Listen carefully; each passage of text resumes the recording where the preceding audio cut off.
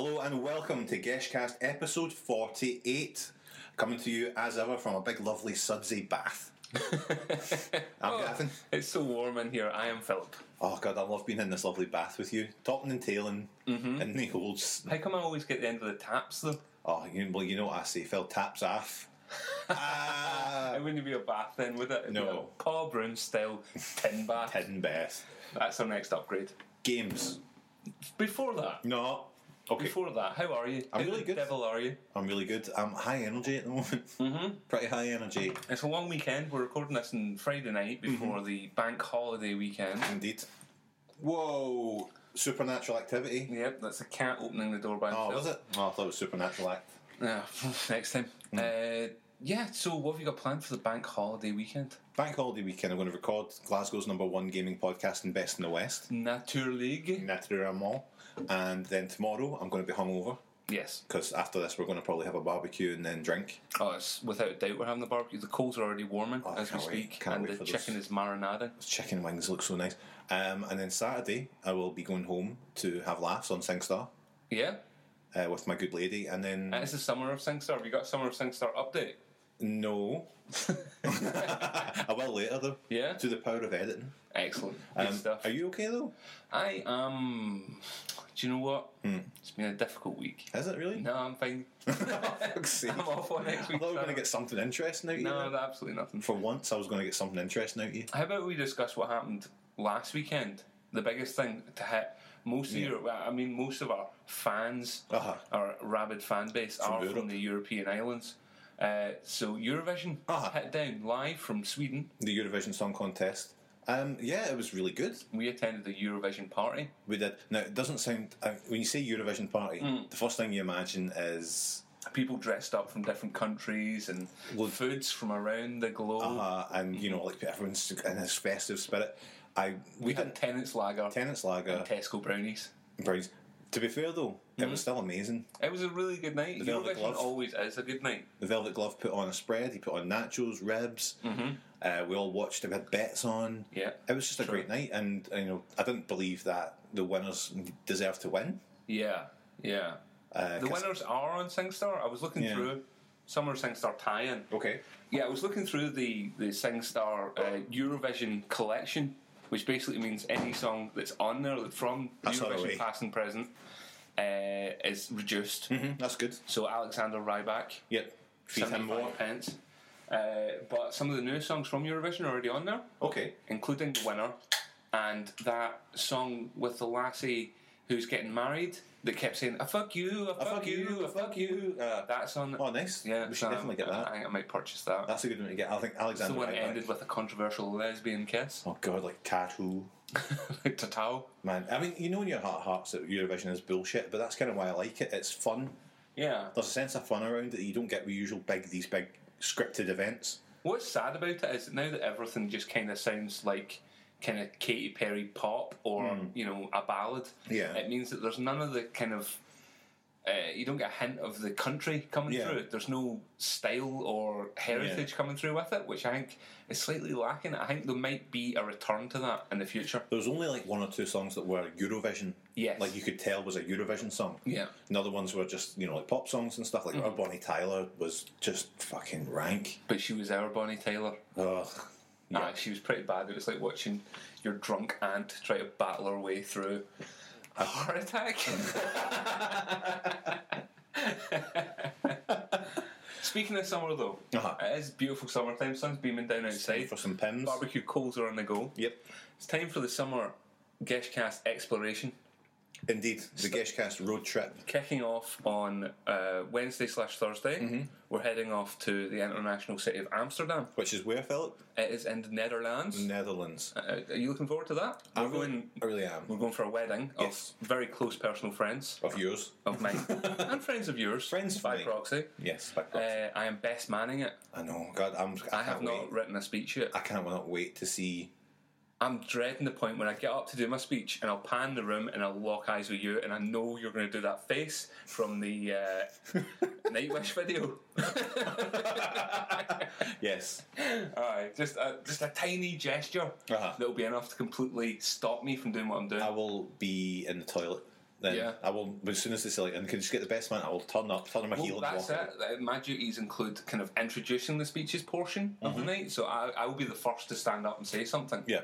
So there won't be any form of introduction. I'll just be like, ladies and gents. What happens if you do that though, and nobody turns around, and you keep trying to get their attention all night, and I no will one's throw ignoring you? a proper diva strut. And no mistake, I will literally shatter a glass. Like everybody see when Phil tries to get attention, just ignore him. It'll be like an episode of Made in Chelsea. I will decimate that party for my own good. Should we maybe take a wee derail here to talk about Made in Chelsea?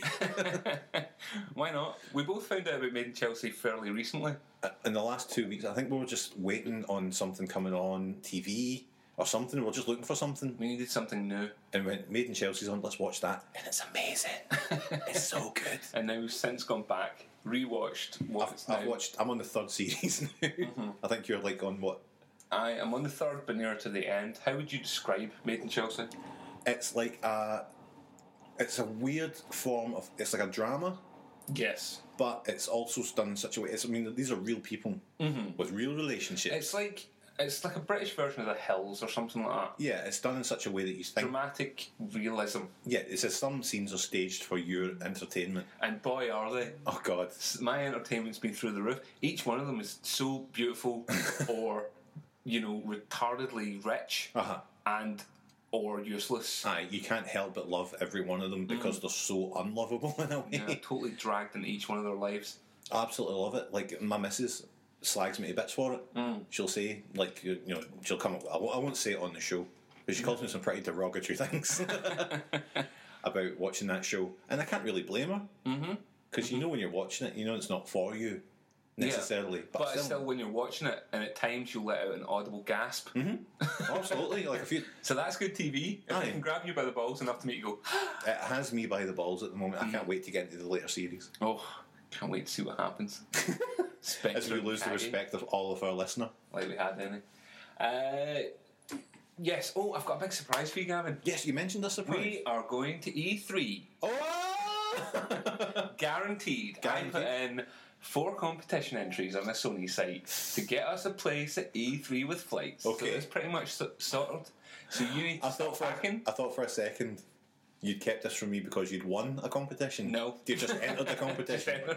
Right, okay. But, it's pretty much the writing's on the wall. If I you found it- entered 4 times. Well, statistically, Yeah. then you're guaranteed a win, aren't you? Aye. With 4 entries. Yeah, absolutely. Then- It was off some Sony link that I got sent, and you had to answer like 5 questions, but dead fast. All right. I don't know if the actual speed works for anything other than just making you actually go through the process Right, rather than yeah. just ignoring it as another email in your inbox. But I answered those questions so fast. Oh, yeah, that's I googled the answers first. The first question was like, when did the PS1 debut at E3? Oh, God, 1996. 95, mate. Motherfucker! I would not be going to I put in 94 in the first one, and then Googled it and found out it was 95. I've wasted an email address. Oh, God. I've wasted it. Luckily, there's about 5 Geshcast ones I can use. When did I play Jump and Flash in Comet? Not when it was... who cares? We'll be living the high life. I'm really looking forward to Flights it. over, full hotel, full board, as much as we want to eat and drink. That's the most important part. They got wrecked and they put on a stone. I put in speaking of competitions, I put in a competition to go into TNA Wrestling's live event. Oh, amazing at the Scottish Hydro. No, in the United States of America. Hopefully then you're going to reciprocate my generous offer of taking you to E3 by taking me to that. It's very nice of you to offer that, I must say. Anyway, next. That was my big surprise. Who else would I take anyway? True enough. My missus. I know. Louise will kick up stink if I actually did win it. And you, But I'd just be like, well, it's business. It's business business, up there. baby. It's official business. In fact, I'd be like, oh, we got asked to go. what you have to say is you have to go. Still haven't actually heard back from Eurogamer to see if we're going to No. that yet. Have you Like- even applied for that? No. Gavin. You have to just say to Louisa, listen, baby, this is business, but let me get down to pleasure. Delicious. Why don't we kick on then? Okay. Enough jibber jabbing. Yeah, people have probably turned off by now. Enough John. Let's get into Nizu's. Now. I like the Pope. The Pope plays games. What's the news? Well, the latest from Vatican City, right? It's the Don't even know where to go with that. I know. Right, news, right? Yeah. Not necessarily news per se. News for you or news for the general News for public? me. I only care about you. I don't give a shit about the rest of the world. I finally cracked and bought an Xbox Live Gold subscription. How long have you been going without? About 5 months. Yeesh. And that's why I didn't turn on the Xbox. Yeesh kebab. See, once you've bought that subscription, you need to play it. Yeah. You're I'm wasting money if you invested in this. don't. Yeah, absolutely. I started playing Halo 4 again with my little brer. Having a great time with that. Having him completely school me in every which way. Like, showing me things that I didn't actually think were possible Yeah. in games. Showing you a new way of life. Aye, just like in games where you're like, it's like a sort of a. Do you ever play the flood mode? If you know what flood mode is, you're essentially. It's Is that when like, people come at you? it's like when you shoot guys. Guns. You're all like, there'll be one person who's infected, and then when you kill someone, they become infected, and so on and so forth until there's nobody left. My wee brother will just like find a spot that no one can get him, like up a fucking tower that you shouldn't be able to get Glitch to. using wee Aye, bastard. but still, Aye, no, how fair you- enough. Fair play to him. how do you what? But but it makes such a difference being able to access everything on the console. Yeah. And it's a shite thing that you have to pay for that, but it makes it feel like a full big experience, which makes it, in my opinion, better than what the PlayStation offers. We're going to get into this when We'll it get comes into it to what is effectively the next subject. Well, that's exactly it, Phil. All our news flows into each other. Yeah, this it's, month. it's like a river. It's like the digestive system of the human centipede. Yeah. So get ready, listeners. I just grabbed in your mouth, get ready to chew. Exactly. Uh-huh. Maybe you won't even need to by the time my digestive system has taken it. Exactly, just be slurping out like slurry. We're taking it like through the eye of a needle. Right. Phil, tell everyone what the biggest news was this week. This week we were treated Yes. to It was the a- next iteration of the Xbox console gaming device. Yep, that's the name they That's what chose. they're calling it. Weird. Or Xbox One. Or, as it actually is in the console, just Xbox. Yeah. Like you're just going to say, oh, I'm playing Xbox. I assumed Like that. that Nintendo. because of the Xbox, when you say to the Kinect, like Xbox, Xbox. and Don't, because you'll be switching on my TV. And you won't actually, you can't do that. But you can with the Xbox One. I assumed that they would have just went with Xbox. Yeah. But they went with Xbox One, which is what I called the Xbox One. Like the original Xbox. Oh, they didn't even fucking call you, did they? Did you have an Xbox One? Are you alright with us? But the thing is, like, if I said, did you used to have did you have an Xbox One? Years from now, Yeah. you know, you wouldn't have, you'd be like, what, the original Xbox? Or It's a very... the Xbox One? I think it's kind of masked under an idea of relaunching it, and it's relaunching as a platform and a gaming system. It's no longer, kind of tied to 360, which was an odd choice in the first place. Yeah, yeah. But it's more of a sense of this is all in one. This is your complete Yeah, entertainment everything in one package. I said to my little brother, doesn't get his news from anywhere other than the Geshcast service. And I said to him, new Xbox is announced. It's called the Xbox One. And he's 13 years old. Texts me back, that's a bit of a stupid name. And I was like, well, you think about it, the Wii Yeah. was the most successful thing. Yeah. And everybody made fun of the name. Everybody. Same with even the 360. Yeah. What the fuck does that mean? What does the Xbox 360 mean? Yeah. Nothing. So Xbox One, fine. It doesn't matter what you call a games console. No, these That things are becomes always second fucked nature. out there. When the Xbox 360 was coming out, it's because they couldn't have the PlayStation 3 come out and the Xbox 2 come out, because 3's better than 2. Yeah, Straight off the bat, you're, second runner. yeah. So what did we see? What did we see? Well, what didn't we see? Fucking games. First thing they did, right? Xbox and Microsoft did this for a week or so beforehand, if not more. They said we're going to be a 2-stage launch. This is going to show you the console Yeah. and what it can do, and we're going to show you the games at E3. Fair enough. They started up their feed. They did a live thing on the Xbox, and other websites covered it.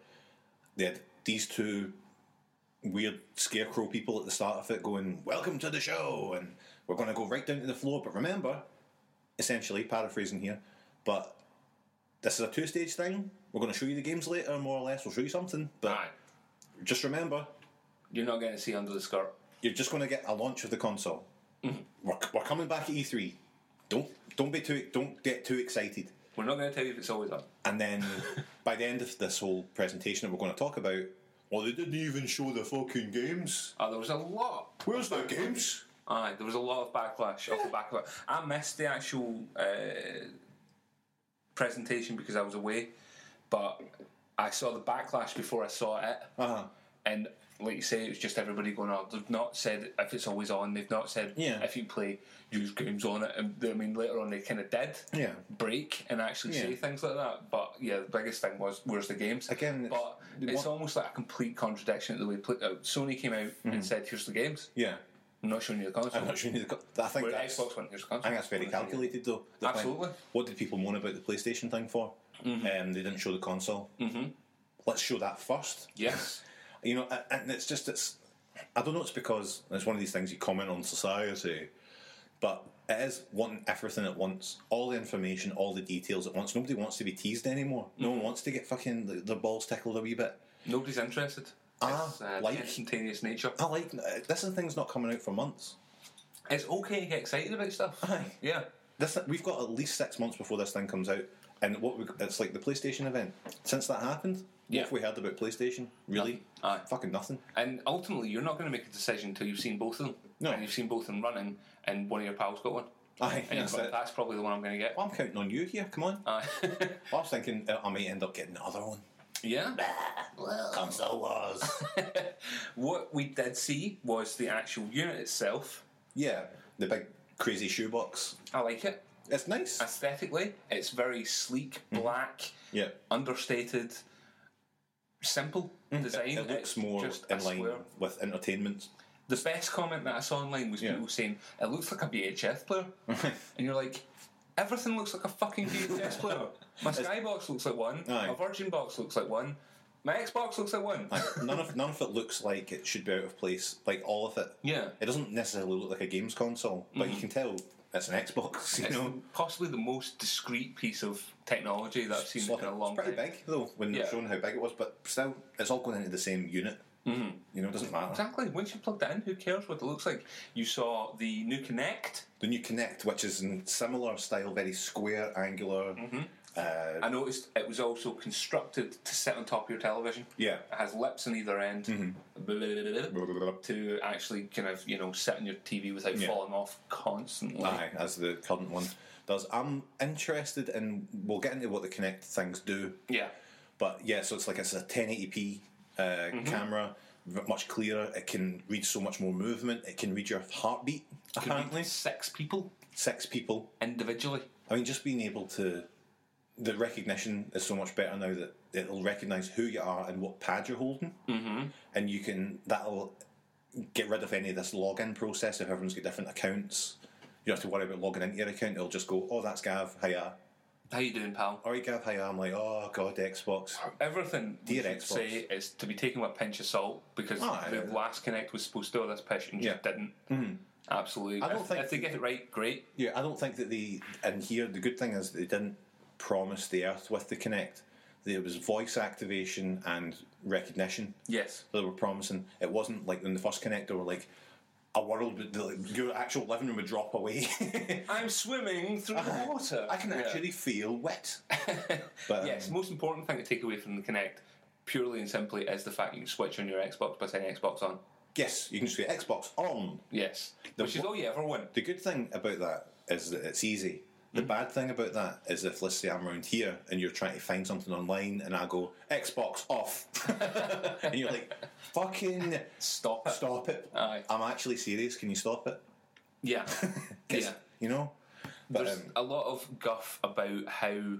What else? Like, the controller. We'll do that. Yeah, we'll go to the controller. Yeah, the controller is a sort of a refinement of the current controller.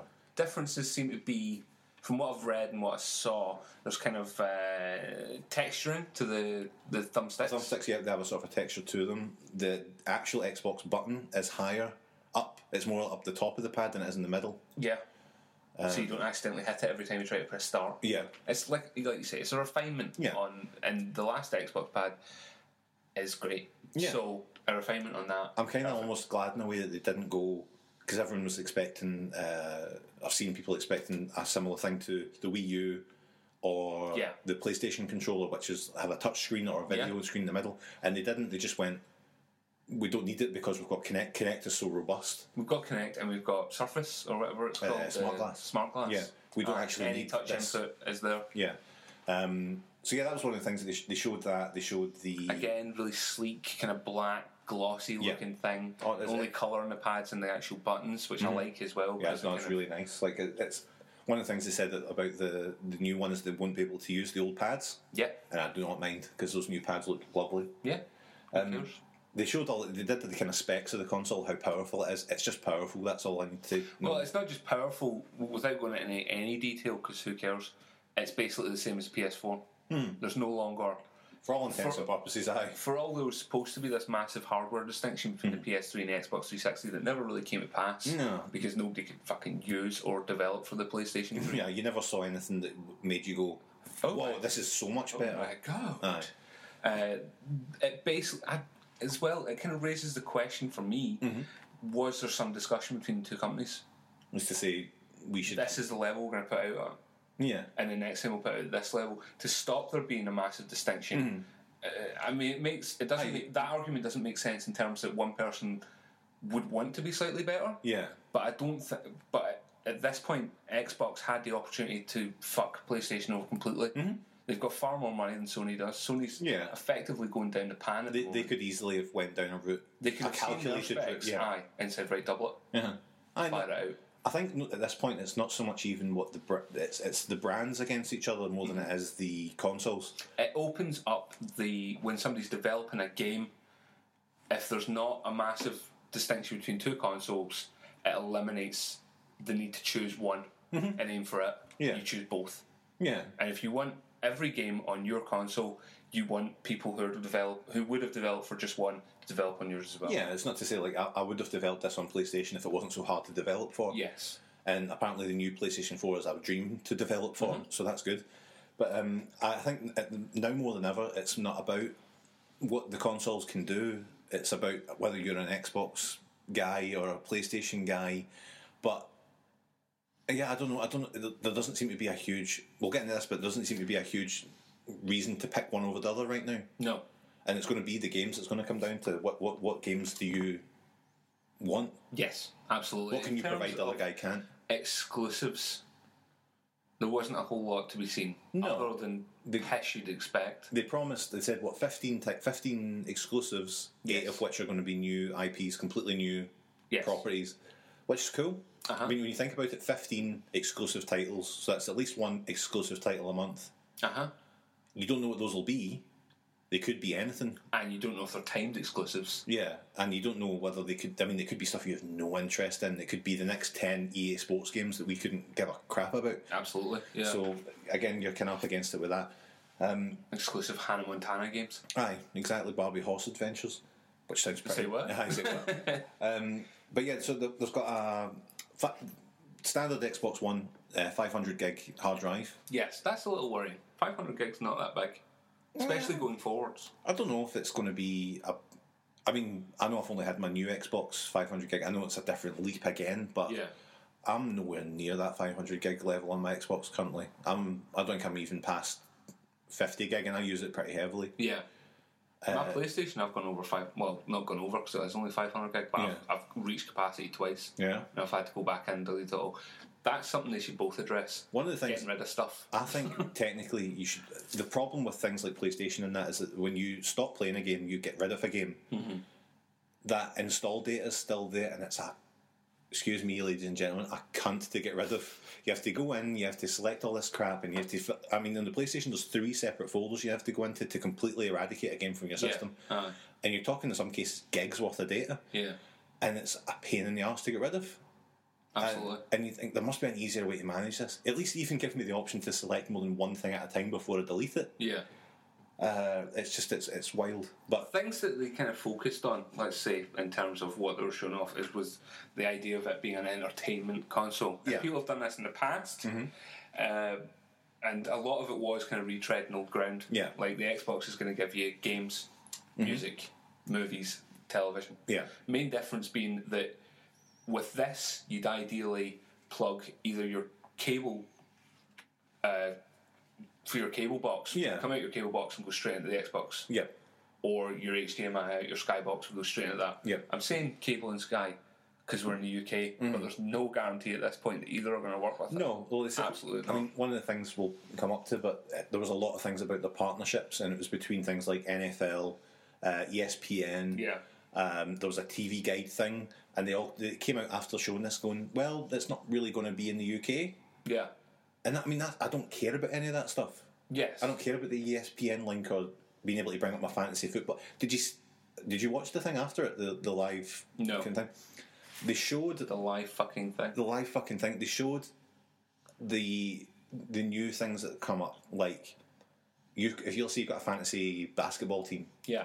You can be watching the game and say, Xbox, bring up my fantasy team, and your fantasy team stats will come up. Yeah. And the crowd went fucking wild for it. Fantasy teams are huge in the States. Absolutely huge. I actually couldn't. I know they had. Apparently, they had like a lot of employees.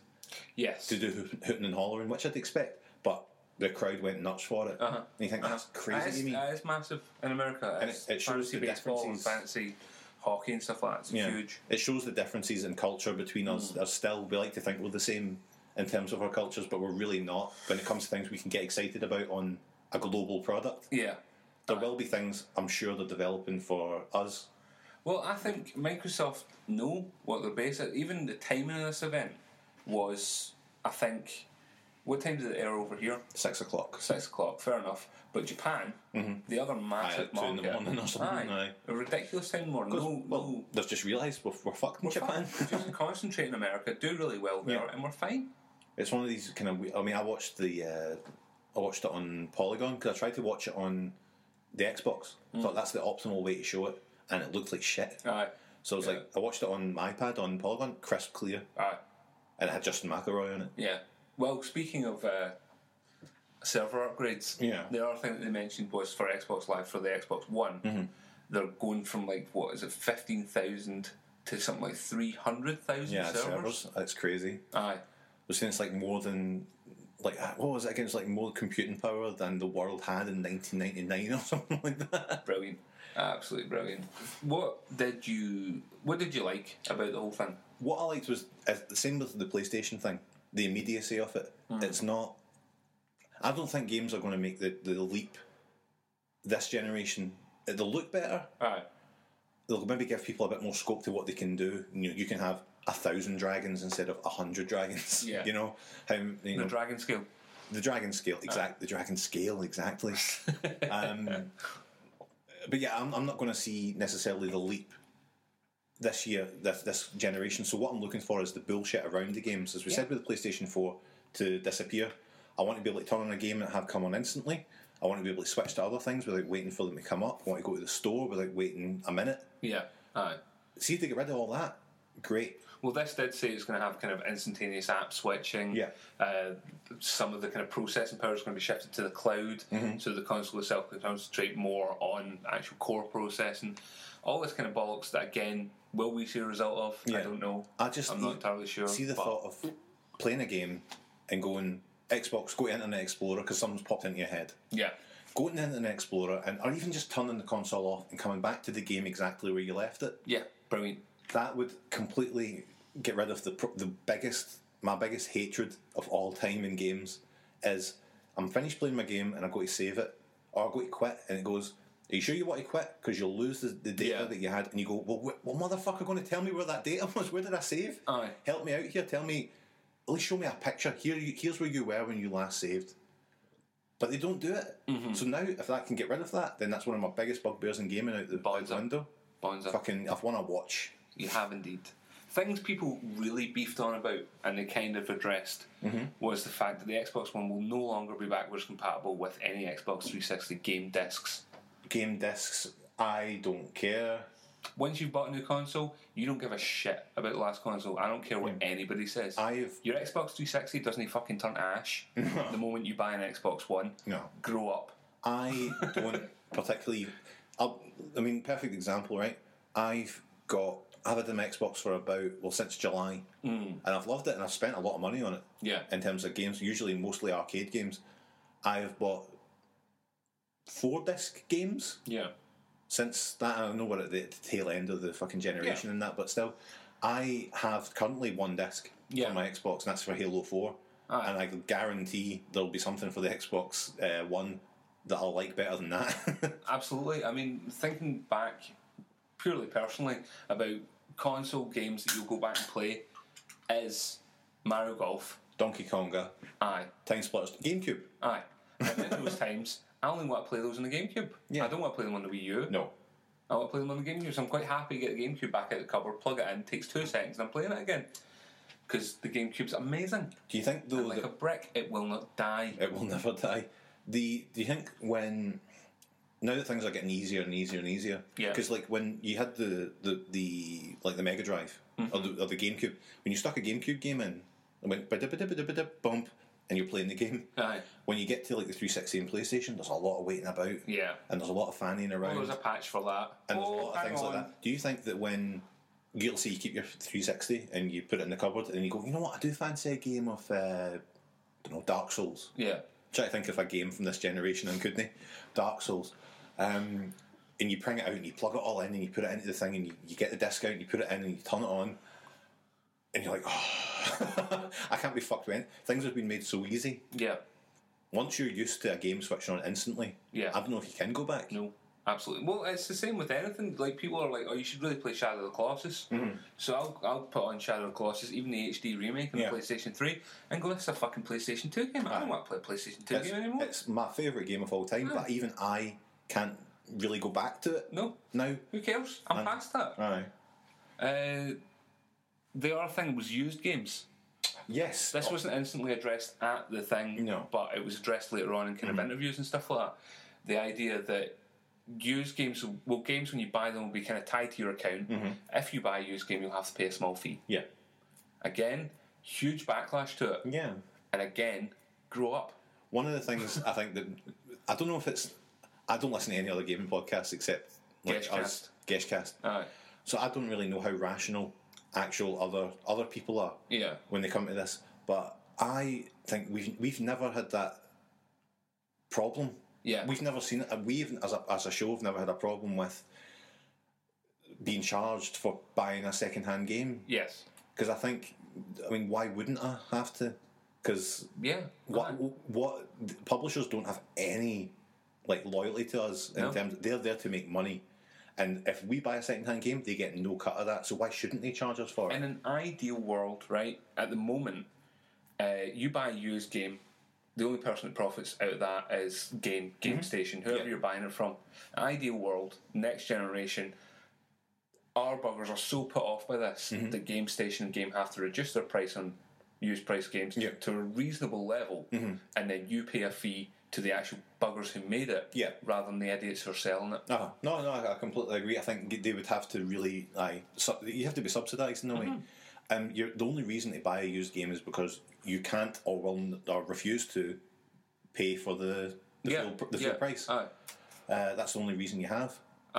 So really you've either got to be subsidised or in some way given something to make it sweeten the pot. It's like the argument that people are always putting in about the cinema. You're sitting in the pictures, right?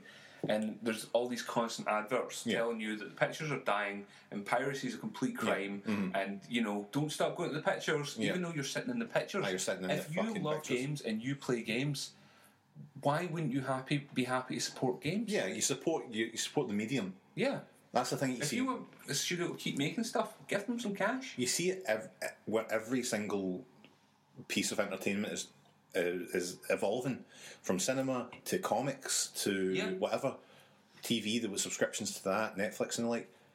If you like a brand, you have to support it and you have to pay for it. Even it's your responsibility. I mean, there's going to be a point where if they're bleeding you dry. But again, stop getting the money. The ball's completely in your court. If you don't want to buy it, don't buy it. If you do want to buy it, give them some money. In terms of how it was kind of received, one of the main complaints was about the Kinect being always on and a requirement for the console now. I don't want it watching me. Does that bother you? Nope. Are you one of these people? Have you got a Kinect for your Xbox? I did. I don't anymore. Mine's just been connected to it, and I switch on my Xbox, and I give not a second thought to as far as I'm aware, it's not always on anyway. I don't understand what the complaint is. I'll tell you what, though. I won't have a wank in front of it. No. I will not jerk off in front of that Xbox. No. If it's on, I will move to that bedroom. I have no such qualms. No. I think, and it was like when I got my hamster when I was like 14. Yeah. I couldn't in front of him, man. No. I had to put a towel over his cage. That's quite an image. Yeah. Just a confused hamster in darkness, like, what's going on? Right, well then, games that were kind of confirmed for it. Yeah. Assassin's Creed 4. Ugh. Black Flag. Battlefield 4. Call of Duty Ghosts. Destiny. FIFA 14. Forza Motorsport 5. Madden NFL 25. Can you believe that? NBA Live 14. Quantum Break. Rise. Thief. A UFC game, and Watch Dogs.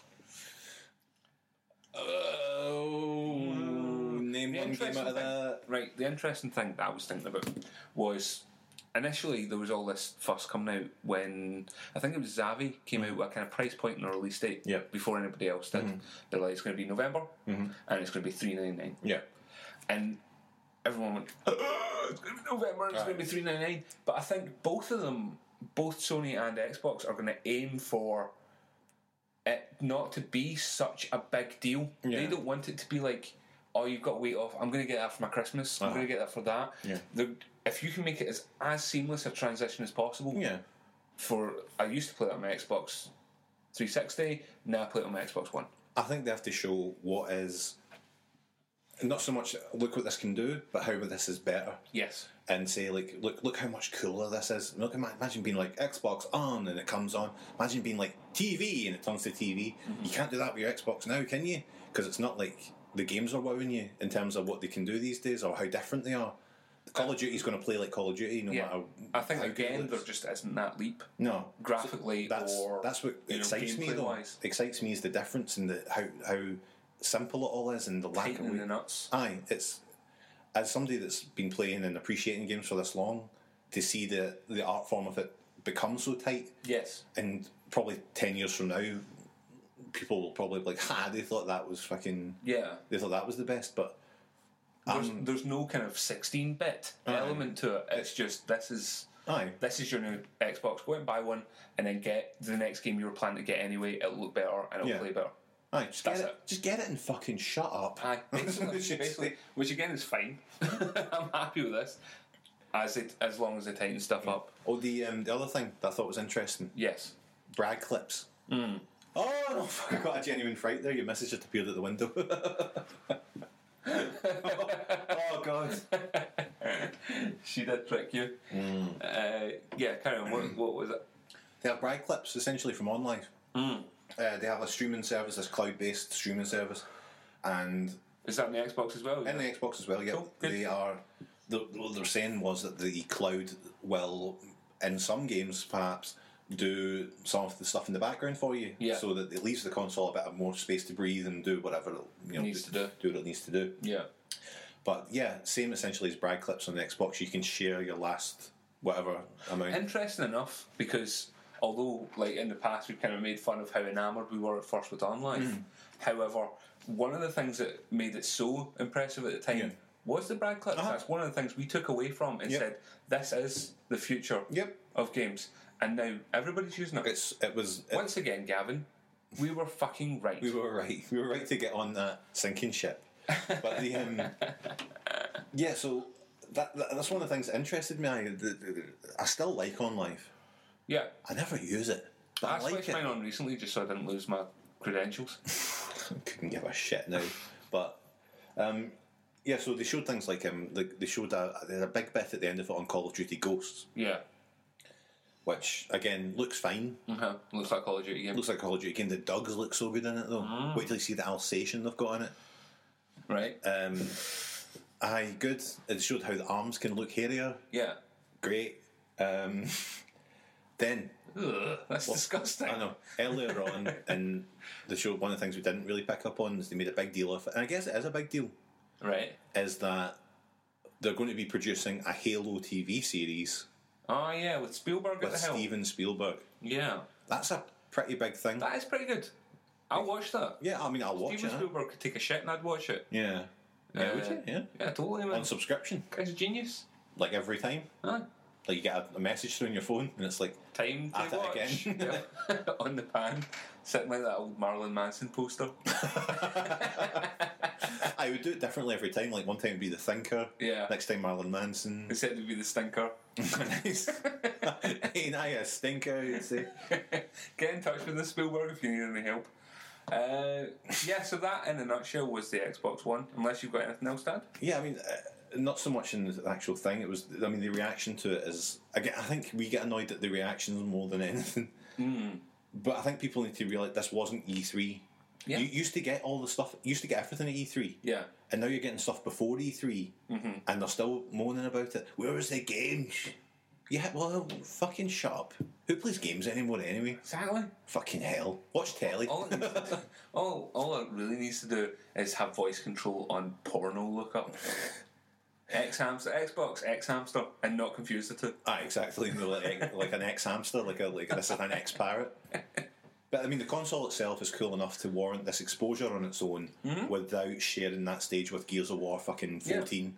Well, maybe the point is to make the fans frustrated, or the kind of core wankers frustrated, because then they're fucking feverish when it comes to E3. They're like, oh, give us that. But then let me see. But it doesn't matter. Call of Duty again. It doesn't matter what you show these wankers; they're never going to be satisfied. No, they're never going to be satisfied. So, and you've seen it all. You've seen Call of Duty, you've seen Madden, you've seen a driving game. Right. Nothing's... It doesn't matter. Even Watch Dogs... Look, Watch Dogs is one of those games where you're like... There's hairier arms. This is a leap forward. And when you really watch the gameplay... Yeah, it's not. It's not. It's Assassin's Creed. It's Assassin's Creed with a phone. Aye. And that's my life. Anyway, so Xbox One. We'll see all the games at E3. Take it with a pinch of salt. Chill the fuck out. Aye, can and enjoy life, man. Enjoy your hobby. Aye. For the most part, enjoy your hobby that you're meant to like. See the hobby you get a slagging for? Aye. Fucking your ma and dad and uncle and auntie and whatever. And tough football men. Aye, plays the daft computer games. Stand up for them for a while. You know, stand up for them and go, aye, that's right, mate. I'm not just using this to play FIFA. Because if you hate them, who the fuck likes them? Exactly. This is it. Anyway, speaking of E3, yes, it's coming up. It is coming up. When is it? June. It's normally around my birthday, June 14th. I think they have it on your birthday every year. Yeah. Well, it's nice of them, and this time we'll be there. So. This time, exactly. Excellent. Double whammy. Armor piercing. Nintendo. Yeah. Will not be doing a keynote speech. Good. They've got nothing to say. I was just going to say, they say they've already got Nintendo Direct. Yeah. Nintendo Direct, every so often, one of them will come up and go, here's the new stuff that's coming out. Oh, look at this. I think what it is, that's right. Gathering. They don't want to show what they've got in front of a live audience because they'll fucking boo. Because it's just rubbish. It's just rubbish. I can't believe how far I've gone from loving Nintendo with all my heart to actively disliking them. I think it's been the space of a couple of years. Yeah. I was even a bit of a Wii apologist for a while. Yeah, aye. I remember that period. Being like, there is, I mean, to be fair, at the time, there were some good games coming out on it. They looked like shite. Some alright games. They looked like shite and they played, a bit wonky. But there were still things you're like, whoa, you don't get that anywhere else. Yeah.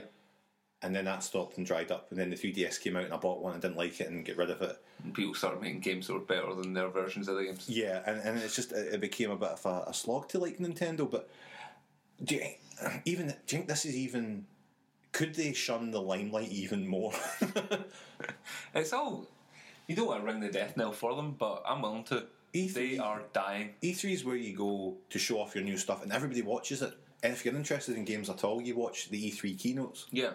I used to, in the last couple of years, I still do it. Still organise my work day around it or something like, that's on at 5, so I better leave at 4:30 so I'm home in time. Yeah. There's no Nintendo thing there. Why should I care about anything they do? They know this year of all years. I wouldn't be surprised if they're back next year with something. Aye. But this year of all years, if they get up on that stage, up against the Xbox One and the PS4, people are going to be like, is this a fucking joke? Aye. You are a mental joke, they'll say to them. Because they're going to be showing Pikmin 3 again. It's going to be literally the stuff they showed last year. The thing is, actually is a joke. Yeah, aye. They spent so long saying just horseshit nonsense like, oh, we're withholding all our AAA stuff so that we can spread it throughout the year. Wrong thing to do. And see, if you guys had brought out every one of those games that you promised in the first 2 months of the Wii U being released, you might have a foot to stand on, and you might have enough to make an console. But you think we've not seen anything since then, though? No. They've went, oh, we're holding back all our AAA stuff. Until when? Yeah, aye. For what? I think they come back next year with a whole new console, and they're like, what? Possibly. No one would be sadder than me to see Nintendo go the way of fucking Sega, and then they have to make these cruddy versions that come out in the place. Because I would Mario 64 on iOS. I would hate to play any Nintendo franchise on any console that wasn't a Nintendo device. I'm happy not to play a Nintendo franchise in the meantime. Yeah. But I would hate to see them have to bring out a Zelda game on the PlayStation. Yeah. Because at that point, it's no longer a Zelda game. Plus the fact that half of the charm is it's on a Nintendo machine, and a Zelda game, when you get down to the core of it, is an archaic, backwards game. Yeah. Even the latest Zelda is still, compared to other RPGs, completely stripped down and completely, like, just ass backwards. Yeah, well, that's why, like I was saying earlier about how you've got to kind of support your local games. Yeah. You can only do that as long as they make it worth your while. Nintendo haven't made it worth my while since the GameCube. Yeah, I mean, I like Mario games. I like tough Mario games. But I can get a tough platformer in Super Meat Boy. I can get a tough platformer with character in a number of places. There's nothing to keep me with Nintendo It's taken the 3DS, what? How long's 3DS been out? 2 years? Yeah. 2.5? A good while, aye. Before now, I'm interested mildly. Not even highly interested, but not enough to spend 40 quid on any of the games. No, but I'm willing to play a couple after a good 2-3 years of not willing to play anything on it. Yeah.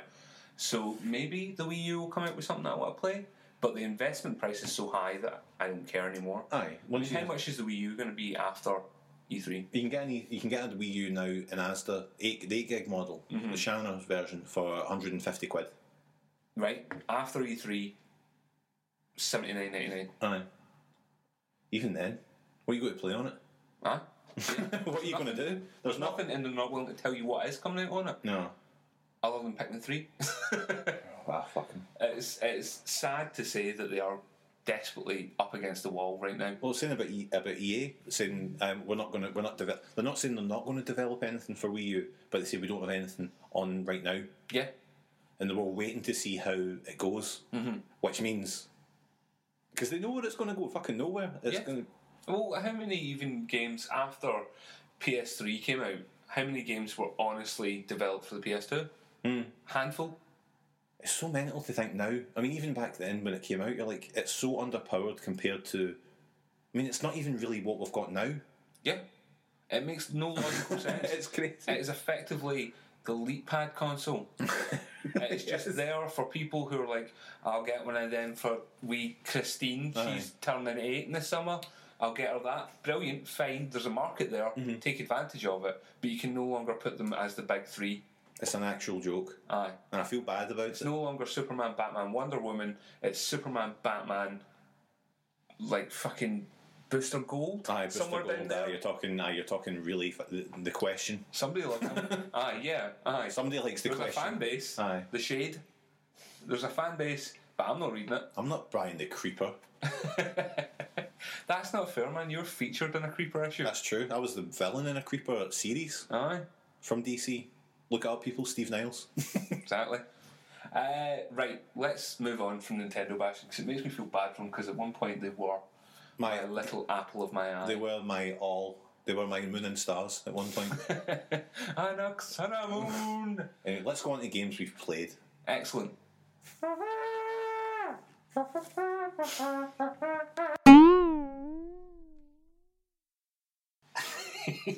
Right, Gav. Games we have been playing. Yeah, Phil, we have jibber jabber done for a long time. We really have. The Xbox, so we're going to have to get through these fairly quickly. Do you have a game that you've been playing recently? I'll kick off with the first one. Okay. Right? I was playing Defiance on the Xbox 360. Okay.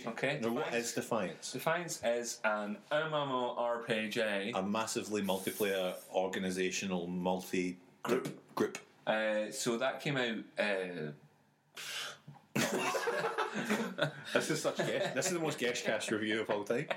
And it's a couple of months ago on the Xbox, PlayStation, PC, and everyone was like, "It's all right on the PC." Mm-hmm. Yep. What'd you get it on? I got the Xbox, right? Okay. Which it's not all right on it. Here's my new system for reviews, right? Okay.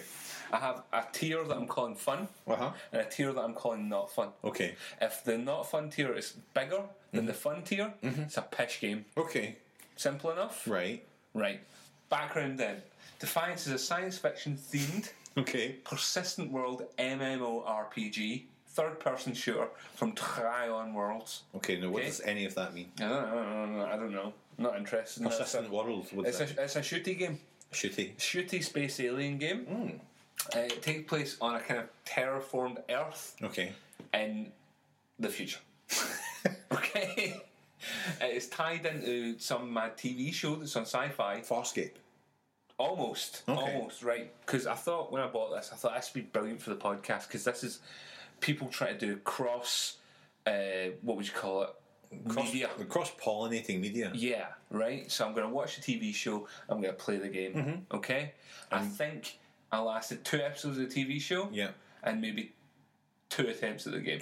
So but the idea is that what happens in the game affects the TV show and vice versa. What happens in the game, what it is most of it is just kind of fluff and game nonsense, right? And every so often there'll either be a mission or an event in the game which will lead to, like, say you have to go and ransack a place and get a magical orb. Okay. And then at some point in the TV show, a character will have that magical orb off the back of the events that occurred in the game. Yeah, you did that legwork for the character. Yeah. Precisely. So you spend your time kind of running about. It's like Borderlands, full of fetch quests and kind of customizable weapons and not very customizable characters. And it involves shooting. Okay. The shooting is really laggy and not that great. I didn't think an MMO based on a shooter would be particularly... Because generally they are quite... There's not a lot of instantaneous gratification from this game. Yeah. It doesn't look that great. It looks really muddy and just watered down. Yeah. The voice acting is kind of subpar. The shooting itself, like I say, is laggy. You're not really selling this one? I'm really not. Right, here we go. My fun column. Okay, let's see it for fun. Instantaneous cars. Okay. What does that Basically, mean? At any point in the game, press a button, boop, and a fucking vehicle will pop in front of you, and you'll just jump in it and you'll drive off. What kind of vehicles are we talking here? We're talking ATV-style buggies, we're talking bigger cars, we're talking Mad Max-style customised cars. Nice. You don't customise them. Oh. That'd be fun. That would be fun. But now and again you'll get like, oh, you have now unlocked a Ford Escort with a grid in the window. Oh. So that was good. Okay. Right? And the ATVs have jetpacks. That's pretty good. Rocket boosters. That's good. Right? Not fun. Name another thing about it. I'll move on to the not fun column. That's one thing in the fun column. Yep. Everything else is pretty crap. Looks crap, plays pretty crap, sounds pretty crap, and ties into a TV series that is itself pretty crap. But fun buggies. So overall, a pish game. Defiance, ladies and gentlemen. That's rubbish. Defiance. Maybe it is really good in the PC. Especially even the fact that you've got an MMO that's free to play, not on PC but on consoles. Yep. A free to play MMO. You think, it should be fun. Well, look at fucking DC Universe Online. Yuck. So, to sum up, it is a rubbled third-person Borderlands. Christ. Yeah. Sorry to any Christians out there. Right. Excellent. You want to hear my next game, or do you want to do one? Just come on with your next game. Right. Carry on. Dragon's Dogma Dark Arisen. I picked this up in Tesco because it was £18 and I'd never played Dragon's Dogma. I believe it's called Dark Arisen. Is it? Mm-hmm. You played Dragon's Dogma, I did. I was very excited for Dragon's Dogma. I remember seeing it when they showed it to the E3 and being like, this game looks amazing. It looks like dragons and chimera. It looks like Shadow of the Colossus mixed with an a modern version, let's say. Yeah. Looked great, climbing up big giant beasts and hacking them to death, and it did actiony and fun. And then when I played it, it was running for miles. Yeah. And fighting bands of guys who were stronger than me. Mm-hmm. And I turned it off. Okay. When this game differs as such, because there is a fast travel mechanism now. exactly. That's me spitting my beer across the room. Take across that. I've never used it. There was fast travel in the original Dragon's Dogma, but I don't know if it wasn't. You started to travel to the fast travel, which was sometimes a pain in the arse. Right, I think this allows you to do it without doing it. I've never used it because I haven't had to. I'm still within the first kind of area. Okay, fun column. It's a big, daft game about wandering about a medieval landscape and battling monsters and demons. Yeah. There is a storyline, but I don't care. Yeah, you don't care about storylines. Yes, exactly. At one point, I kind of found a little road that I wandered up, and it led to a path that went through a waterfall. Okay. And I went through the waterfall, and I battled some lizard men. And I ended up in this vast kind of cavern. Right. Big pillars running up and down it, and while I was in the cavern, but a giant cyclops that I fucking killed. I nailed it. That's the kind of shit I want from a game. So that, big plus. Yeah. It does look quite good. Graphically, no, it does look nice. It's very nice. You look at all the character design and stuff, and it's all there. There's shit like chimeras and dragons and cyclops and all kinds of mythical beasts that you can fight and climb up and stab in the fucking brain. I mean, especially like if you're grabbing like a big griffon. Yeah. And you grab onto his lovely mane, and it pulls you into the sky. Brilliant. You're like, stabbing the shit out of it while you're in the sky, and you're like, what happens when I kill this thing? Well, I fought my death. It doesn't matter. No. Who cares? Who cares if I die? Yeah. You have a kind of system. It's quite customizable in terms of your character creation. So I made my wife because I thought she'd maybe watch it if I made her. Yeah, I do that quite a bit. And you have a kind of wee pal. You can summon people into your universe, and most of them are. You create a main one, and then you can borrow other people's main pals. Yeah, you've got like a sort of like a non-player helper.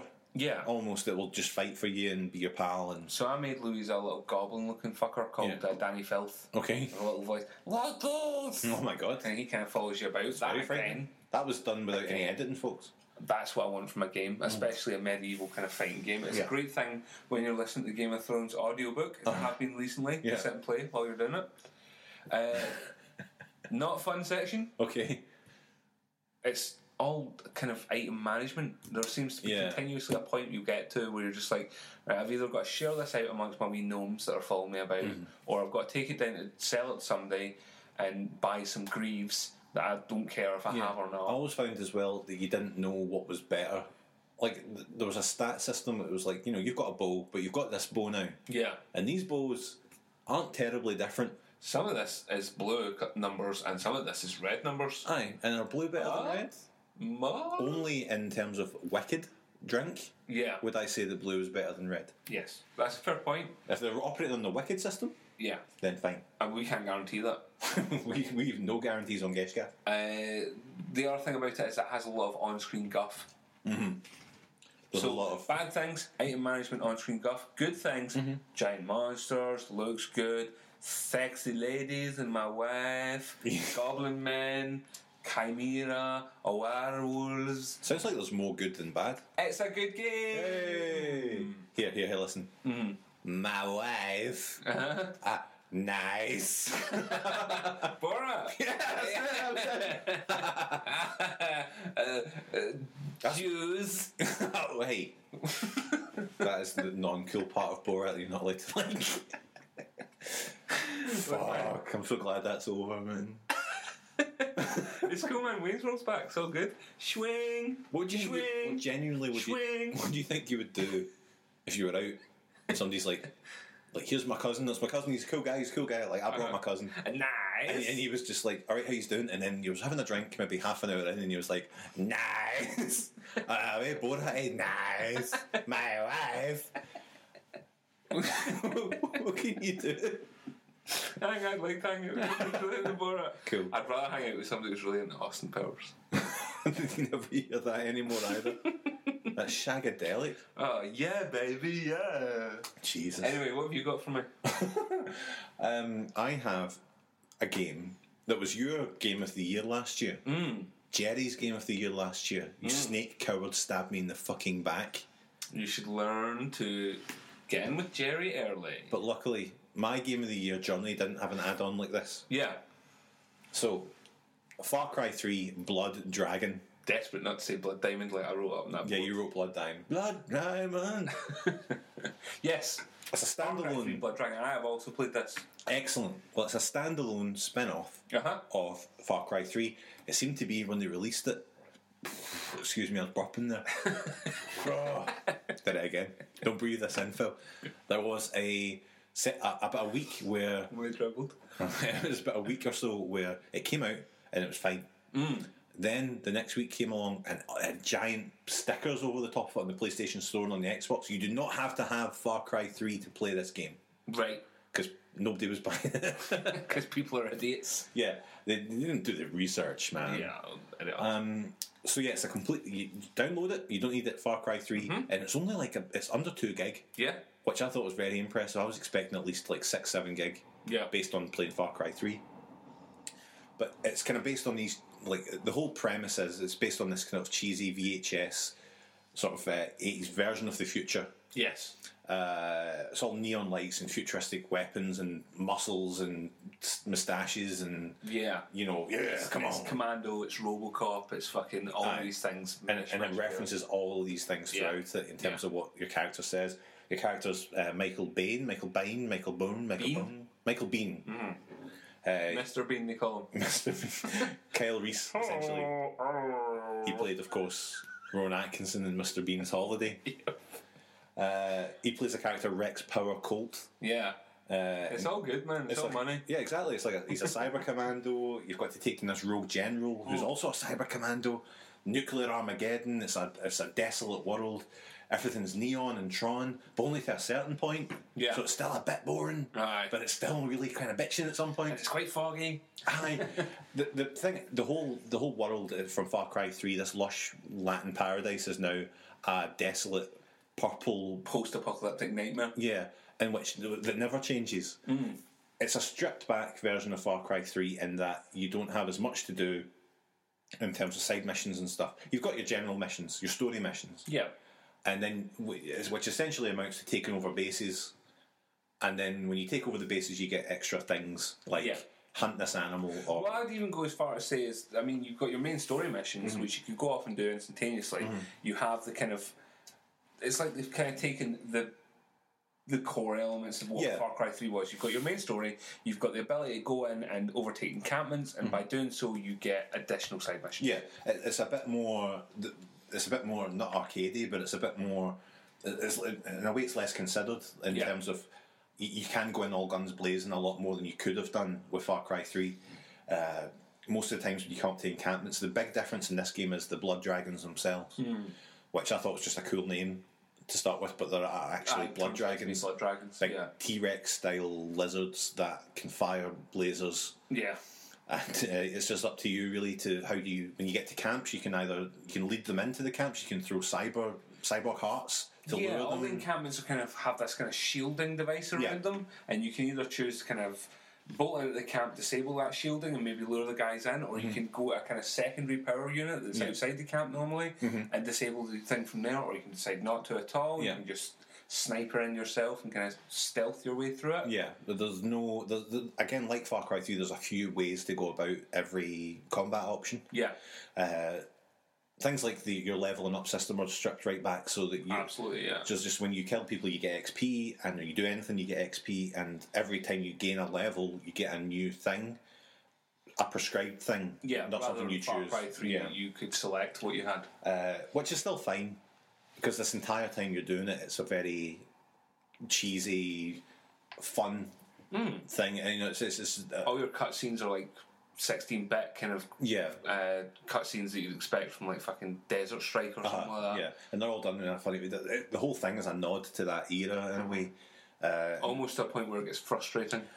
The frustrations lie in a few points in which the look of it never changes. Yeah. Far Cry 3 it's this jungly thing going on. Yeah, it had day to night cycles and kind of... And that never happened. In Far Cry Blood Dragon, you're stuck in this one aesthetic. Yeah.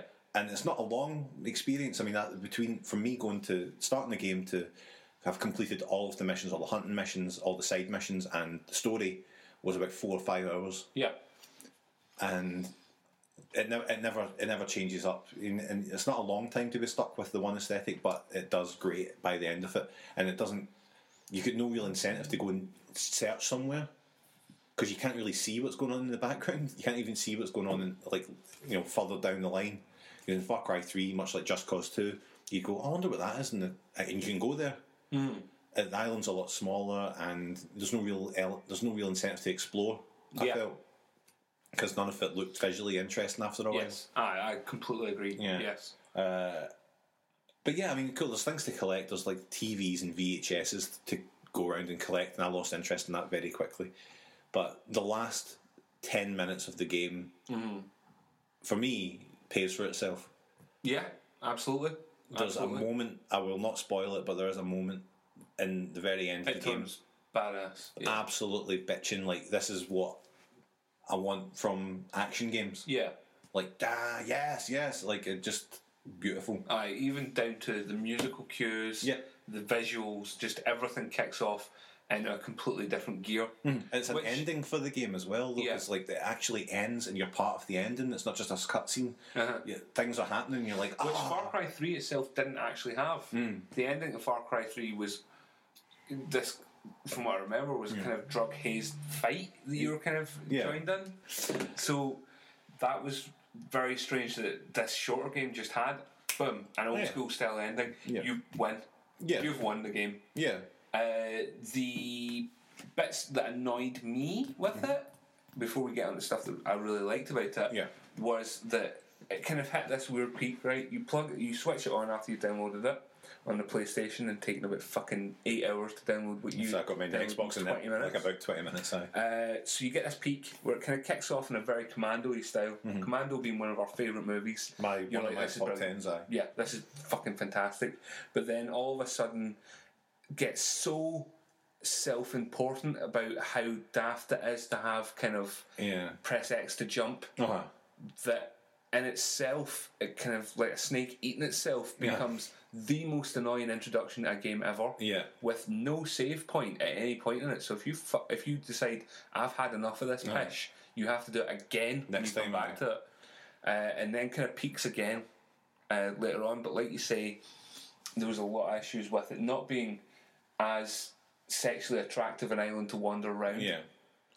Just because everything did look exactly the same. And there was points as well I was wondering, like, is this the same map from Far Cry 3? Because when I walked about Far Cry 3, I was constantly like, that's beautiful, that lagoon's beautiful, that little bridge crossing between two giant cliffs is beautiful. This, you didn't care. There's a difference between cool and beautiful. When you see it for the first time, you're like, this is all cool, but I couldn't tell you one bit of Far Cry Blood Dragon's Island.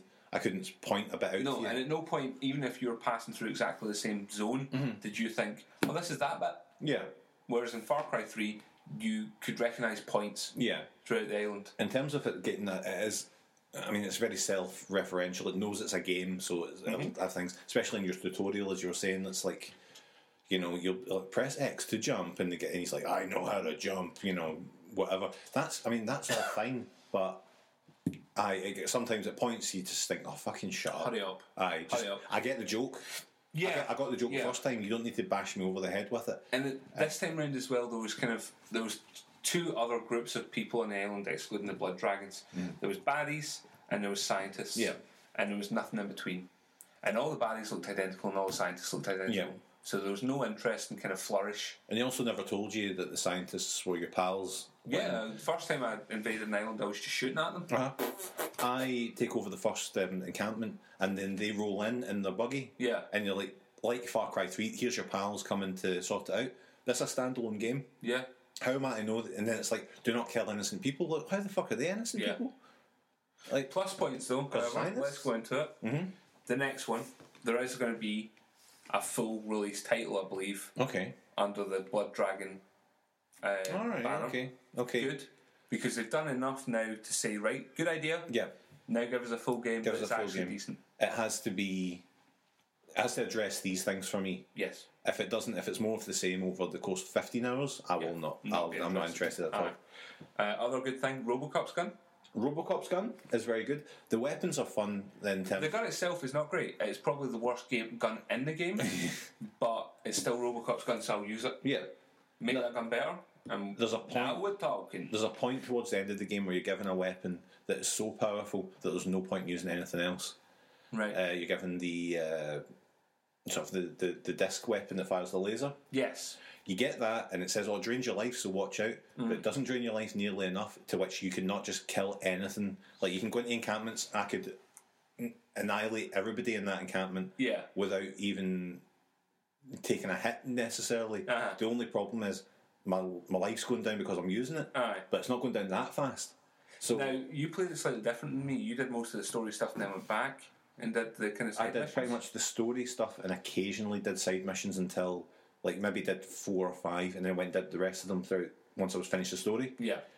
But I didn't feel, once you got that final thing, it didn't ruin the game, but it made it, and it makes all your upgrades for your weapons obsolete.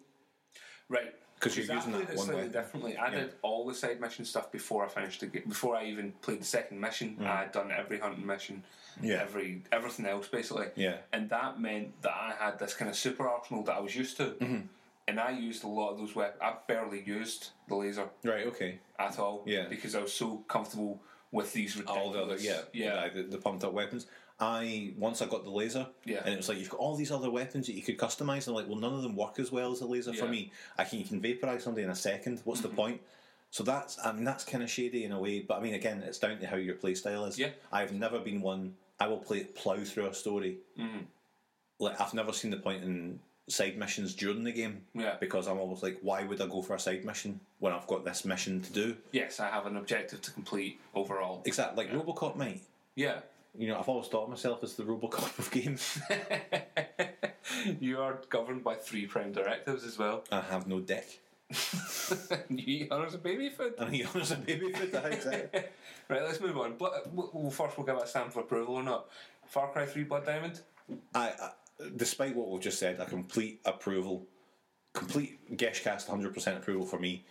The last 10 minutes seal it. Okay. Any problems I had with it gone after that last 10 minutes. A good game. A good game. A good game. Some amount of Microsoft points and about £7 on PlayStation. Something like that. I think it's close to a tenner, but it's fuck all. Exactly. Fuck all. Fucking grow up. Right, next game, please. Alright. You're all doing Poker Night 2. Okay. Right. Xbox Live Arcade, PlayStation Network, now iOS. Steam as well. Steam. Who cares about that? It's the sequel, obviously, to Poker Night, Night at the Inventory, and it's a poker game. Yeah. It's difficult to describe, because when you think of video or poker, as you see it on all those adverts, and it's really bad Sims style guys with sunglasses on, like, customize your character, and it looks like a burn victim. This is very slick in the way they do it. The 4 characters you play against in the game, you get Claptrap from Borderlands Deuce. Or just Borderlands. Yeah. The Borderlands series. You get Ash from Army of Darkness, specifically. Spat a wee bit. You get Brock Sampson from the Adventure Brothers. And you get Sam from Sam and Max. Yeah. With Max in the background, who will occasionally chime in. The difference between this and a normal poker game, is that it's all around the characters. Yeah. The poker's almost secondary to the characters, because... And they're all done in this different style as well. So, like, Max will be done in the style you're used to from the Telltale games. Yeah, there's no kind of cross-pollination of the graphical design of the characters. It's all just... They look like they do. Brock Sampson looks like Venture Brothers. Yeah, he's got a sort of a cell-shaded look to him. So like fucking Claptrap. Yeah, it's really well done. And I'm not a huge fan of poker. I've kind of almost, in a way, resented that whole poker thing that went on for a good couple of years, with every guy who was like, fucking poker, man, let's get out in the night and get a good game of fucking poker. And everybody, and I'm like, I don't think it's that great a game. I'd rather play Switch. But Rummy. That's a game. That's a game. But the characters are the draw for me more than the poker is. And there's things in the game where you're like, Sam has put up his banjo, so if you win the tournament, you win the banjo, and it's the banter between them all throughout it. They will talk to each other. They'll, to see Brock Sampson and Sam from Sam and Max have a conversation just about anything. And the croupier is GLaDOS. Yeah. From Portal. So I mean, it's so funny and so well written and so well voice acted that you don't care that you're playing a few It's very similar in terms of that with The Walking Dead. Yeah. In that the character's so good that the core mechanic behind it doesn't matter. Aye, you could be playing poker, you could be playing fucking checkers, you could be playing chess with them. Well, it doesn't matter. You're going back to see to hear the pattern. It's Telltale though. I mean, that's the thing that they seem to be good at now. Is not necessarily the game part of it. That said, it's a perfectly reasonable poker game. It's a poker game, but I mean, how fucking hard is it to make a poker game, I guess? But everything around it is great. Occasionally, I mean, you'll get the off thing. You play it long enough, you'll hear the repeated dialogue. But again, it's so well delivered and still funny. You don't mind hearing a joke. Sometimes there's occasionally something that you've heard before, but then suddenly something else will happen. Yeah. And just that, it's just characters that you generally really like to listen to. And that's why when I was thinking about it being on iOS, I don't know necessarily. I equate iOS to just quick fixes, like on the train. Yeah. I don't think I could sit, even with my headphones in, I don't think I could give that time to it. You're investing in a sort of a weird little narrative sometimes with the characters. Yeah. And how that translates to a handheld, or even on the iPad. I don't know. I think you have to really give your attention to it. Which is weird because you're kind of relaxing at the same time. It's a very relaxing game to play. I would not... Like, initially, you bought this on the Xbox. I didn't buy it first off. I thought, I'll get it on the Xbox, we'll play it together. Turns out it's completely one-person experience. That's one of the other things that I should have done more research into it. Yeah. But is it such a bad thing to assume these days that a poker game that you buy should have Xbox a multiplayer thing. Should have a multiplayer element, even if it's not got any of the stuff around it? Yeah. Surely there should be some sort of online element to it. But even when you play it, you're like, right, this is different from a different poker game, like you say. It's more character driven. It's more about enjoying banter. That's basically like a real game of poker almost. Yeah. Aye, it's about an experience shared with these characters that are provided for you. But however, I thought I'll get into PlayStation 3 because it gives you lots of unlocks for Borderlands 2. Yeah. And then I thought about it myself, and I thought, this is never the kind of game I'm going to play on a console. If I get time to spend on a console, I'm going to play a big game. Yeah. It's like the cinema almost. You wouldn't go and see a wee independent thing. You'd be like, I'll wait to see it at home. I'll go see Fast and Furious at the pictures. Which was bitching. So iOS is more like it for me. Yeah. Sadly, however, my classic iPhone 4 chugs along on that quite badly. Right. But I think on the iPad this is going to be phenomenal because I'll sit and play stuff like Fairway Solitaire. Solitaire. I like that game a lot. I'll play that for like an hour before I go to bed. When I'm sitting in bed, I'll sit and play that. This'll do for that. I think it's a game that you really, not to say this is characteristic of you, Phil, but I know that you like to play a game and do something else at the same time. And this is a game for me that I have to pay attention to because poker's not the draw for me. This is the first iOS game that I bought, loaded up, and tried to listen to something else while I was playing it, as I would do normally. And instantly I'm like, right, it doesn't let me, but that's fine. Yeah. This is the first one where I'm like, it's forgivable. Because if you played this without it, pish. It's not just as a poker game. If you take out the sound, it's a very slow poker game in which you have to wait. You're watching somebody flap their lips for ages. Aye. And to the point now where it's maybe still early on, so I haven't heard everything yet. But even when I'm punted out of a round, I'll wait and watch the rest of the round. You watch the rest of it to see what they say.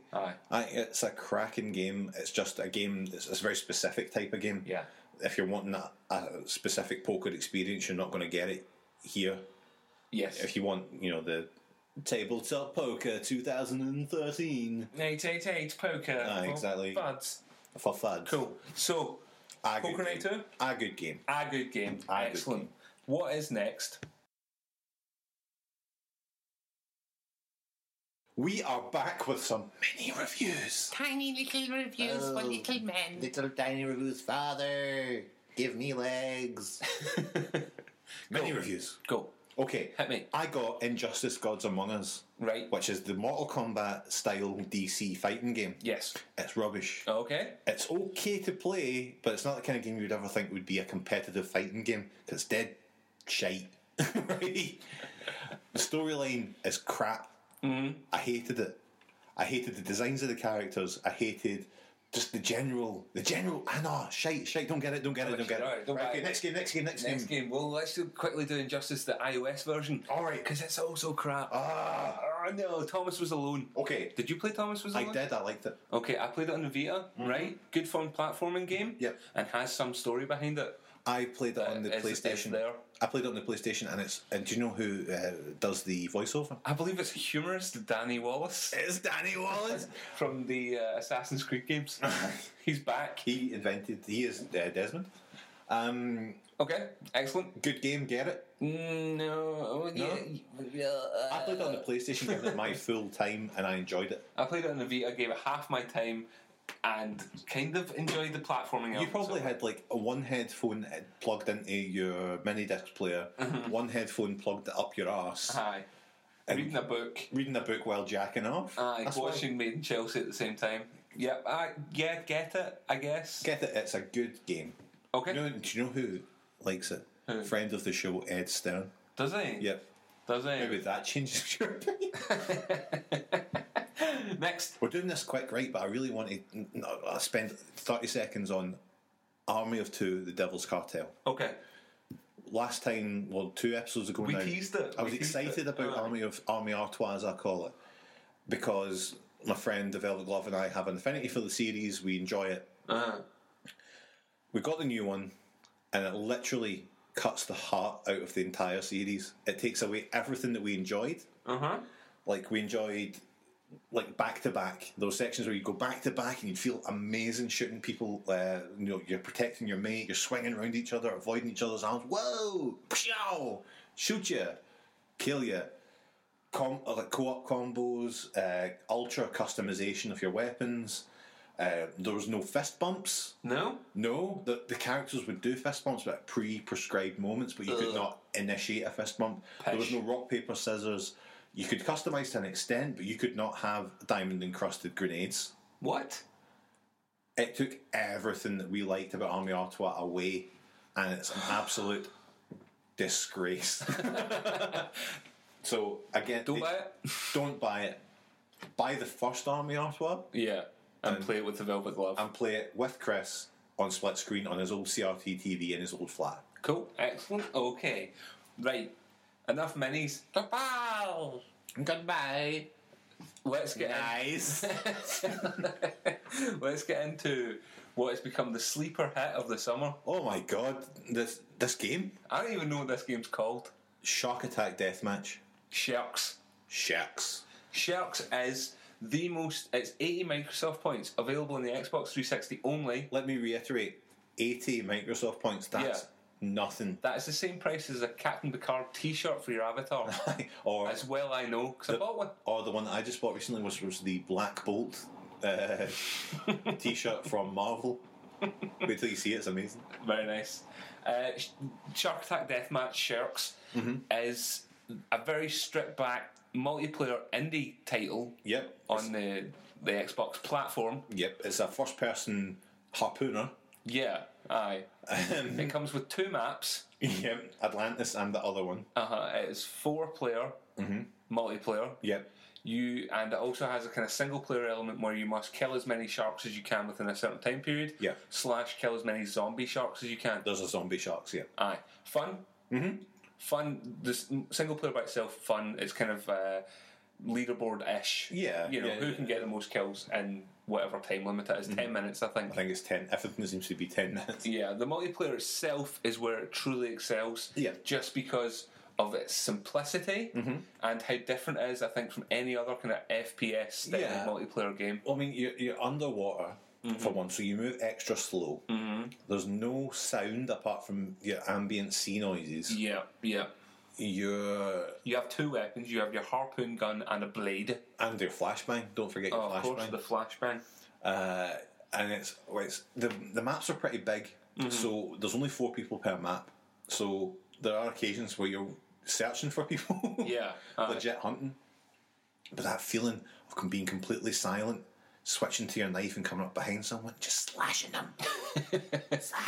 Digging a blade right into them. The best thing, of course, is when it comes up saying you were knifed, and the knifed is giant. You were knifed. You were murdered by sharks as well. Yeah. You can, in the multiplayer, as well as fighting the other 3 people, you can be murdered by sharks. Sharks will fly around. The things like big manta rays and turtles, which you can't seem to kill. Yeah, no. But the sharks, the good thing about the thing that makes it seem slightly more robust than it is that when you kill a shark or shoot someone, you get a cloud of blood. Yeah. And that seems to attract sharks. Yes. I don't know if it does or if I'm just willing that to happen. No, I think it definitely does. There's also, the sharks give you the added element of, say somebody is in your distance near a shark, you can anger the shark by shooting it and they'll go directly for that person. Yeah. I think the good thing about that is you can be just swimming and all of a sudden when a shark zeroes in on you, you hear like, not like a but it's like... It's very similar audio cue. And if you get eaten by a shark, it counts as a kill. So you could have the highest kills, but if you keep getting eaten by sharks... You're buggered. It's a great wee game. It's so simple and quick, and you can jump on. It's 10-minute death matches between the 4 of you. It became quite competitive. It really did. Between ourselves and a friend of ours, and it's just, I mean, he's pish at it. Nah, he's rubbish. We're good at it. He's pish at it. He likes to think he's good at it. He likes to think he's good at it. But the other thing I really love about it is when at the end of each round, your experience points bump you up levels. So I'm currently level like 5. Yeah. But there's no benefit for leveling up. No, he's absolutely nothing. it just shows you a name, but it's like, it'll be my name and then a 5 and then a star, and you're like, well, what does that mean? You get more equipment or better stuff? No. Just kudos. Can I tell you something that you might make you quite sad though? Went onto their Facebook page. There's a new weapon coming out. What is it? It's like like that 6-shooter Nerf gun. Yeah. The yellow one. It's like that, but with harpoons. So a semi-automatic kind of gun. I'm a little bit saddened by that though. I don't want it to change anything. I think the only thing they should be adding to this game is different types of sharks. More sharks, different types of sharks. Hammerhead sharks. Possibly the addition of a megalodon. I think we've spoken about this, a megalodon in the last minute, perhaps. That would come in. Could be called the Megalodon Minute. The double M. No one is safe. But yeah, I think sharks. Get sharks. Yeah.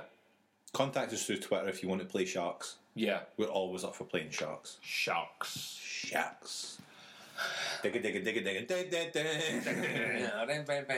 Right, onwards and upwards onto the realm of phone laughter.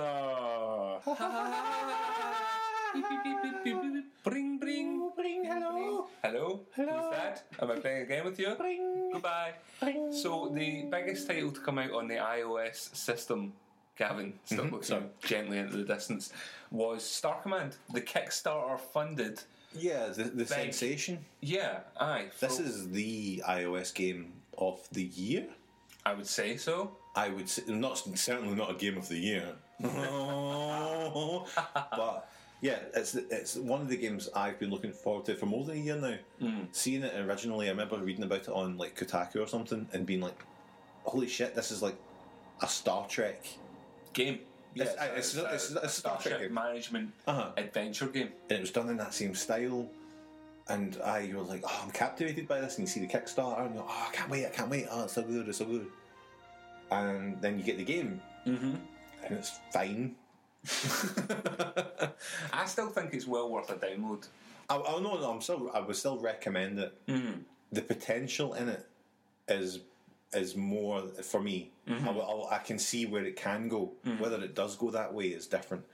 But let's not get into that right now. When it first it was kickstarted and then it made a fantastic amount of cash. It was supposed to come out at a certain date and didn't, and then just magically appeared one day. Yeah, Star Command's out. Everyone downloads it. Yeah. Can't help but feel that was tie into the fact that the new Star Trek movie was out. Well, it was a while before, but not a huge amount. But Star Trek fever was kind of hitting. Star Trek fever. Yeah. People were interested in getting something like that. It didn't deliver on every promise that it did originally make. It was supposed to be this kind of multifunctional approach to any battle that you came across. You could either talk your way out of it or, find different ways to interact with these different alien races that you come across. Turns out, past maybe the second mission, you just fight. You just barney with people. It's a very prescribed narrative. It's just very, this is what happens. As you say, I found out that maybe the first time, I think we were even texting about it, it was oh, I'm just at these guys now, and you're like, yeah, if you sit, like, I said this and this happened, and I'm like, well, I'm going to see what else happens.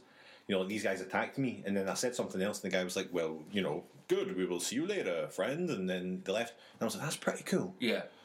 And then after that, every option resulted in just a fight. Yeah, it just becomes very Monkey Island-y. You can insult them in 3 different ways. Yeah, which way do you want to do it? Exactly the same. In a lot of ways, the insults were the same every time as well. Like, they only had 3 insults in them, the whole studio. And, it's good. The way it works out, if anyone's played FTL on Steam, it's a much simplified version of that, but it's Starship Management set up in an isometric style, which have these little pixel characters, and they will move around wherever you go. You can assign them at different roles within it. You get kind of your bridge crew and kind of your weaponry crew, which are the red shirts, which will attack people who board your ship. Tell me about your first ship. The Geshcast. The Geshcast. Geshcast one didn't last very long. No. I have the 3 separate departments: red shirts, blue shirts, and yellow shirts. Easily equatable to Star Trek. And very iconic. You immediately engineering, know who does what. And fighty. Fighty.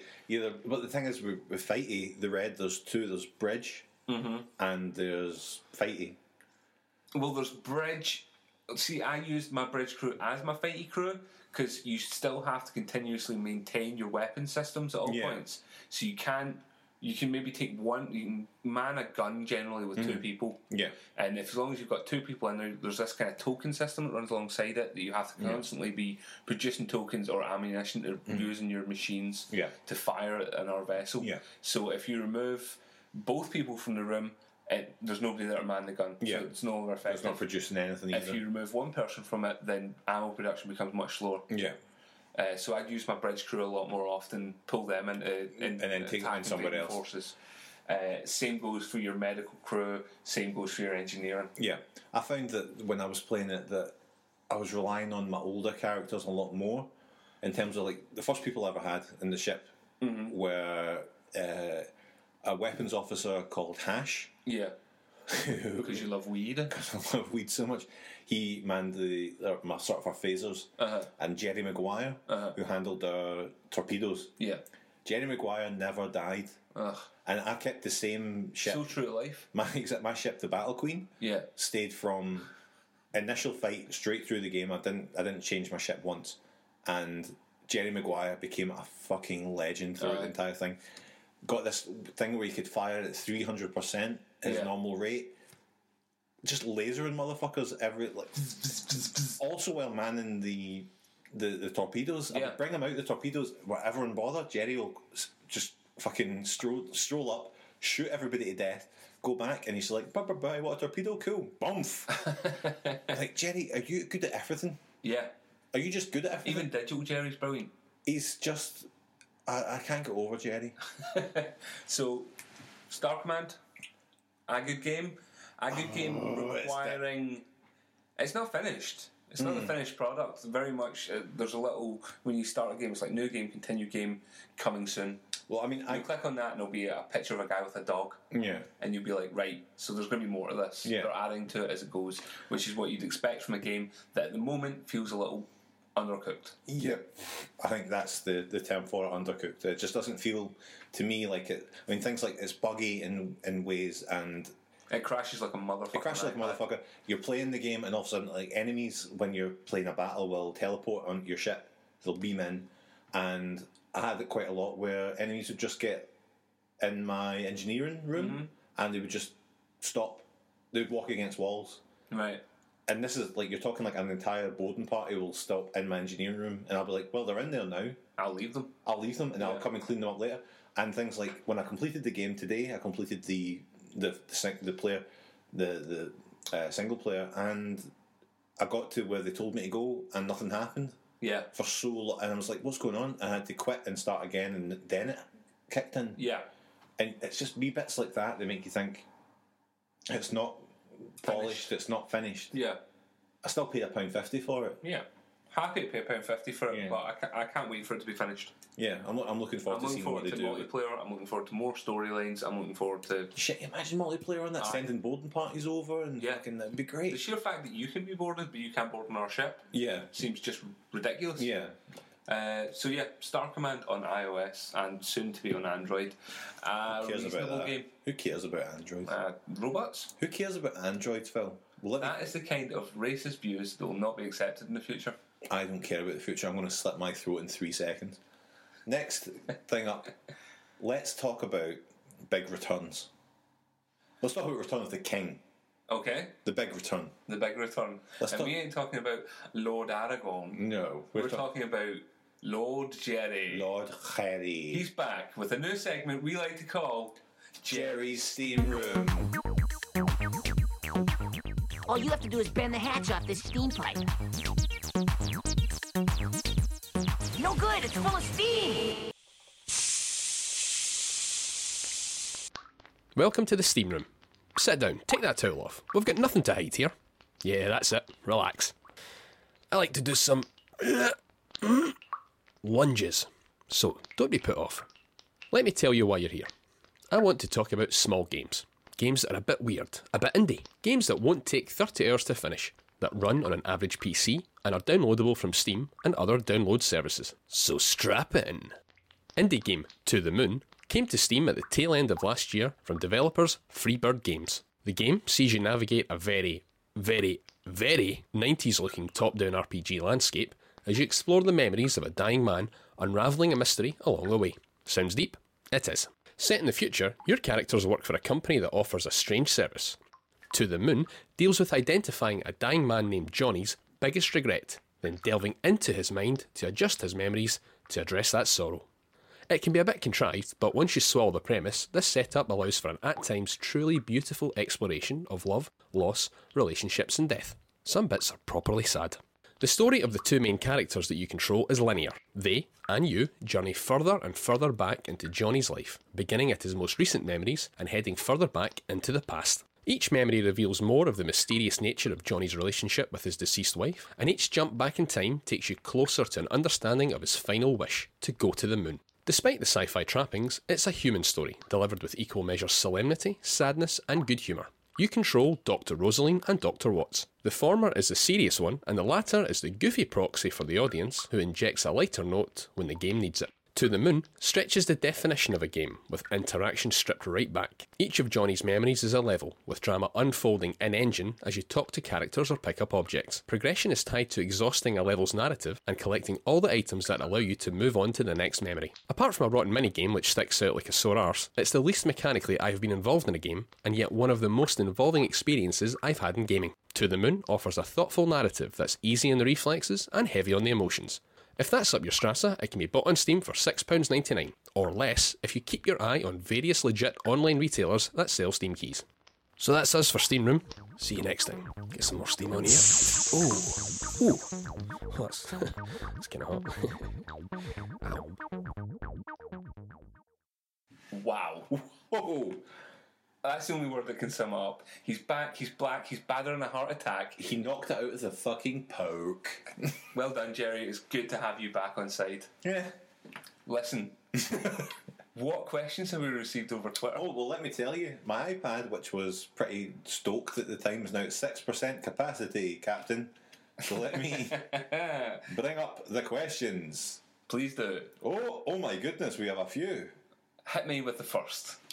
First question that we had sent into the Gesh mailbag was from Alan Beans. Mm-hmm. That's at Beansy_boy. With an H, because he likes the Glasgow Celtic. Yeah, he's a big Rangers fan, I heard. He used to be. He's a big fan of the Billy Boys. He's also a big fan of Sharks. He has a lot of shit. Rumours that the Xbox One wipes your bum for you. Mm-hmm. Is this true? Also heard it comes with a George Foreman grill built in. #steakbox. #bumbox.